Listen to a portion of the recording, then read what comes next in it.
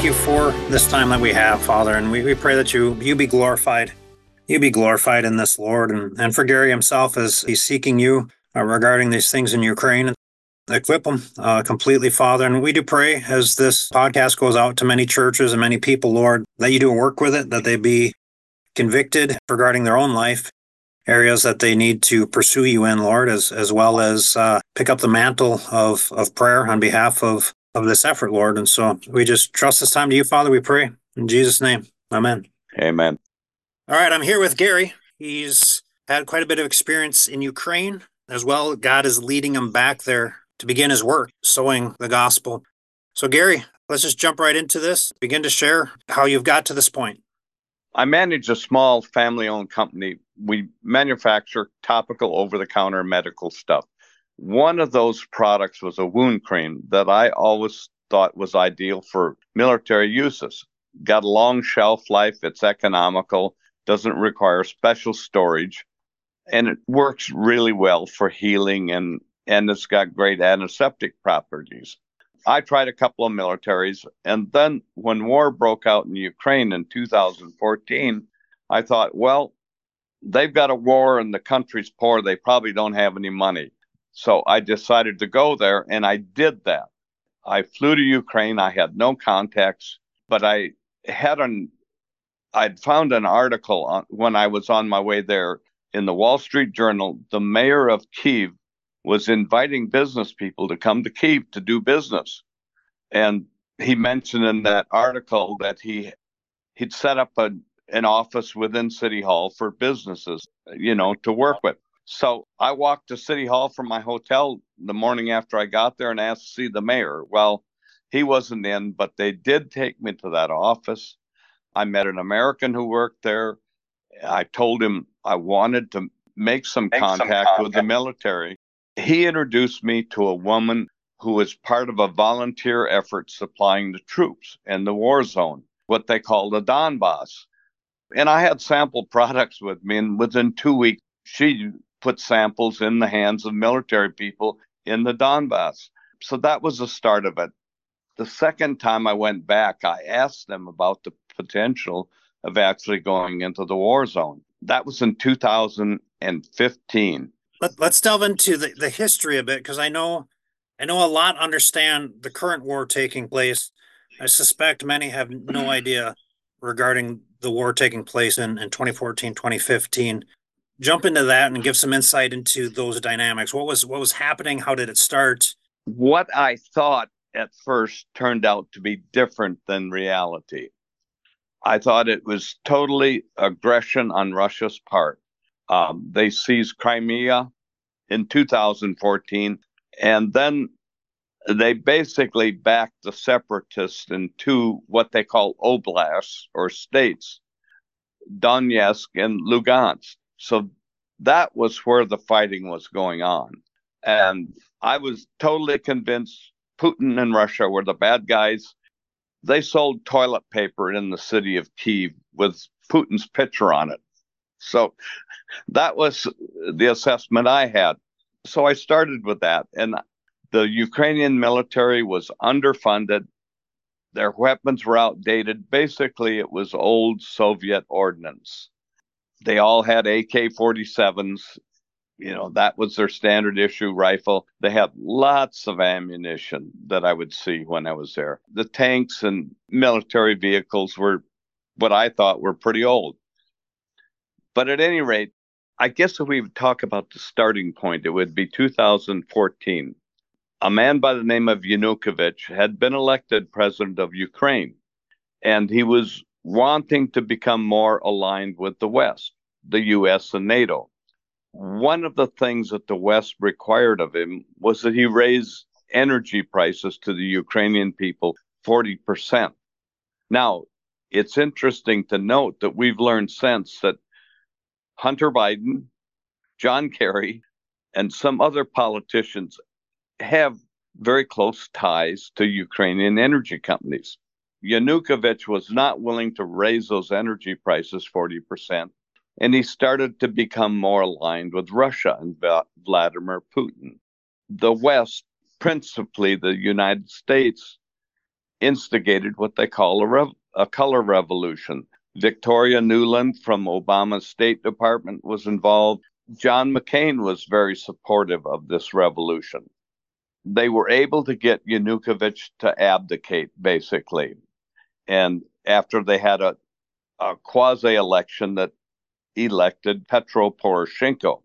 And prior to Yanukovych leaving the country, there was an incident at the Maidan, and that was the center of Kiev, and a group of military snipers ended up killing about 100 or 150 of the people that were demonstrating, revolting, and that kind of thing. So that was kind of a focal point. But at that point, Yanukovych left, Poroshenko took over as president, and this separative movement started in the Donbass, the two oblasts or states of Lugansk and Donetsk. And it was kind of a frozen conflict. When I got there, it was primarily sniper and artillery fire.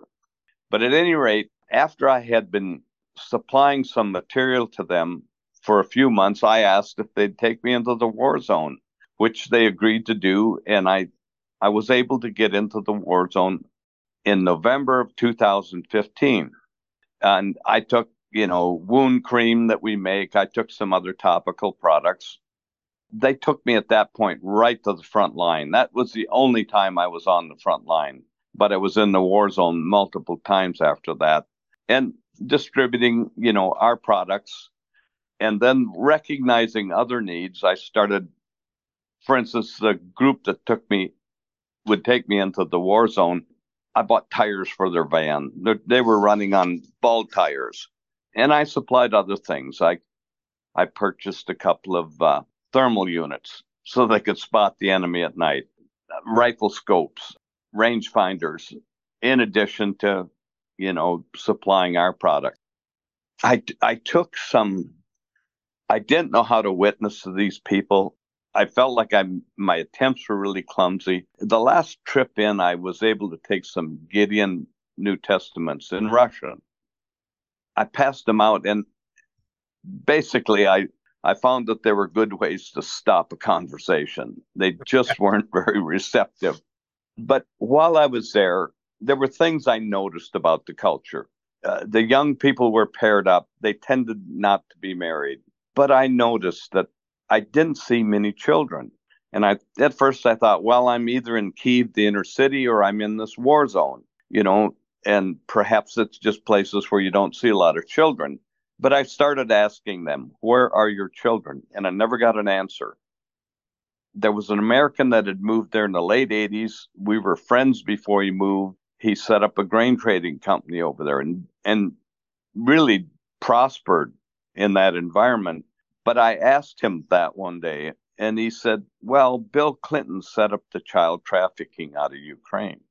And some news sources were talking about, yes, there is child trafficking out of Ukraine. Yes, there is money laundering going on over there. And it became pretty obvious to me that our government was deeply involved in this very corrupt government in Ukraine.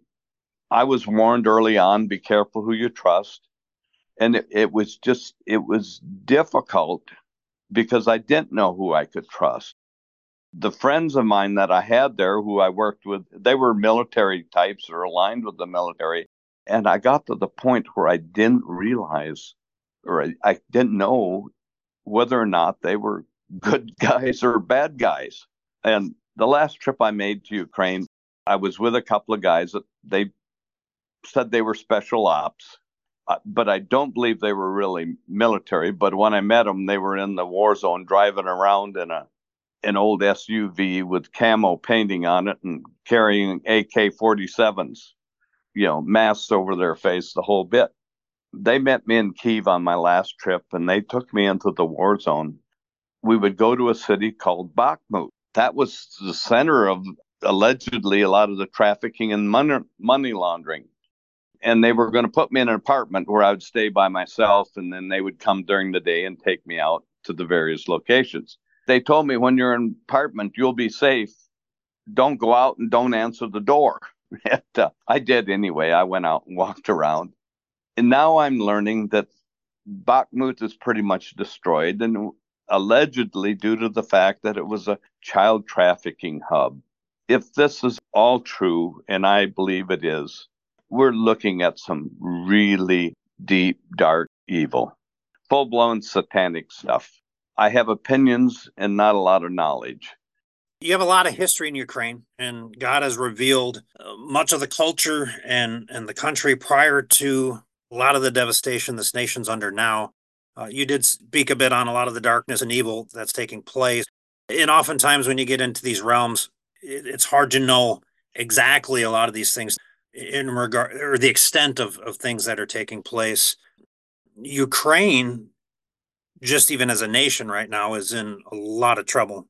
You mentioned Bakhmut it's controlled by the Russians. Much of the spring offensive that took place, if you even call it that, in many ways, I mean, the spring offensive has absolutely failed. But furthermore, where I believe the profitableness in regards to the Lord leading you back to this country to begin to be a witness. Now, at your prior trips, you brought Bibles.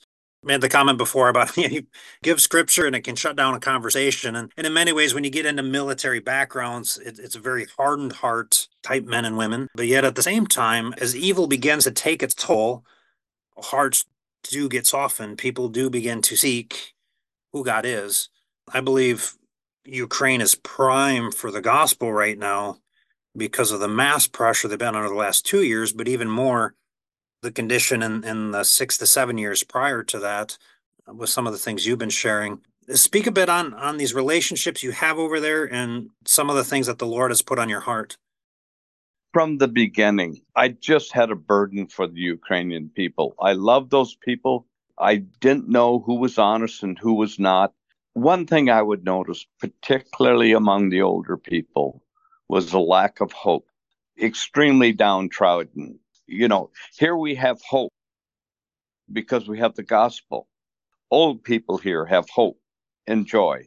It was absent there. The younger people, yes, they're vibrant. And, that goes with youth. You're aggressive and much more optimistic. But now, reportedly, they've lost 500,000 fighting men. Some of the reporters, like Douglas Magruder, said that they've left their dead on the battlefield. The story I get out of the Ukrainian people is that there's 185,000 men missing. Well, I guess if you're left on the battlefield dead, that would be missing. So I communicate with several people over there. I don't ask them very pointed questions because I'm afraid that the wrong question could get somebody in trouble. And currently right now, what I'm doing is working to get some more wound product into the country. It's not easy to give things to Ukraine because if you ship it in there, no charge, or with a charge, customs people put tax on it. And you have to pay taxes to get it released into the country many times. Are they still enforcing that? Well, the last shipment I made didn't get taxed, and now I've got one ready to go. They want it to go to the front lines. I'm just waiting for a military address to send it to, and hopefully it'll be released. The loyalties are so divided there, and we'll see what happens. I hear reports that they have 50,000 amputations, which is horrendous. Military hospitals are overwhelmed. I've been in the main military hospital in a city called Irpin. It's just outside of Kyiv. Now, I assume that that's still an operating hospital, and the conditions were backward then. And I can't imagine what they're like now if they're overwhelmed. It's almost surreal. The first guy to take me into the war zone was a volunteer sniper. And we could get through the checkpoints because he had passcodes. He would be going on a mission. And so we would drive from Kyiv to Bakhmut and have to go through a number of military checkpoints. And he had passcodes. I didn't realize it initially, but they were not checking my passport. They would check the other people's passports, but not mine. And I don't know what my guides told them. The sniper guy, his name was Sergei, and had originally been Soviet military, but he would go in and apparently have a mission, somebody that he was supposed to kill. And then we would spend 2-3 days in Bakhmut and then come back to Kyiv. He's been captured by the Russians since then, or the separatists. And I've seen videos of him in prison. And so I don't know what his end will be. And obviously I have no contact with him. And I've never had a military experience, so I don't have training. I have no real reference point to start with. But I think that some of these people probably were pretty effective at what they do. But a lot of the units, or not a lot, but some of them, discipline was pretty loose. I was at one tank battalion, and they showed me they had 24 tanks dug in with nets over them. They pulled one out and gave me a ride in it. But and I was in a position where I was supposed to look out through the gun sight. Well, it didn't work. That means the gun didn't work. Okay, and I realized later it was a decoy. They had 24 tanks dug into the ground. It wasn't secure. They had barbed wire fence around it, 2 barbed wires, loose, strung. And interestingly, the commander of that unit was a woman, and one of the enlisted men lived with her in her tent.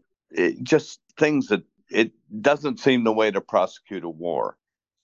Visited a sniper unit. There were several people in that. And there was one couple that cohabitated, male, female. They were snipers. It seemed like such a disjointed thing the more I saw of it. And it's a country that's just totally ripe for the gospel. I know there are Christians there. I didn't find them. So when you return, is it your hope to get back to the front line and do a ministry in that setting, or are you kind of focusing in on some of the back detachments and hospitals? I don't think I can get to the front line, and I can't get to places where I was, I don't think. Although I would go if I could go to Bakhmut, I would, but that's under Russian control. I'm not sure that they would let me cross. And I don't speak Russian. I know a few words, but I would obviously be a tourist or an American. So my goal is, if I can send product to the front lines, I will. But my goal next trip is to just get to Kyiv. And the mission field's got to be huge there. Millions of young men have left because they don't want to get drafted into the military. They've lost possibly 500,000 fighting age men. It's got to be a rather dire situation. Now, the U.S. has pumped a lot of money in there, and some of that I would think is filtered through the society, but I don't know what I'll find. To get there, the plan is I'll fly into Warsaw, Poland, and then take the train. And the trains do run from Poland to Ukraine, Kyiv. I'm just, waiting on God's leading. Good. Yeah, we'll definitely be praying for these doors to open. Like we said just a little bit ago, this nation, without a doubt, is ripe for the gospel. Your business, it's neat how I see God having established relationships for you there. Pray that some of those old relationships can get reconnected, as well as that God will give clarity to your next step. Did you have a date set that you'll be leaving? No, I had wanted to be there by now, but it just didn't seem right. But we've got a shipment of stuff waiting to go, and I want to see how that filters out. If I can get that into some of the hospitals, then I've got a good reason to go back. And there are people there that tell me they'll guide me, and they have before. So I think I can get around. That translator you worked with before? One of them is still there. There's 2 of the special ops. They're both there alive yet, and the one I communicate with more often than the other. He'll guide me, and I've made the trip alone across Ukraine from Western Ukraine to Kyiv before. Well, what are some ways people can be praying for you?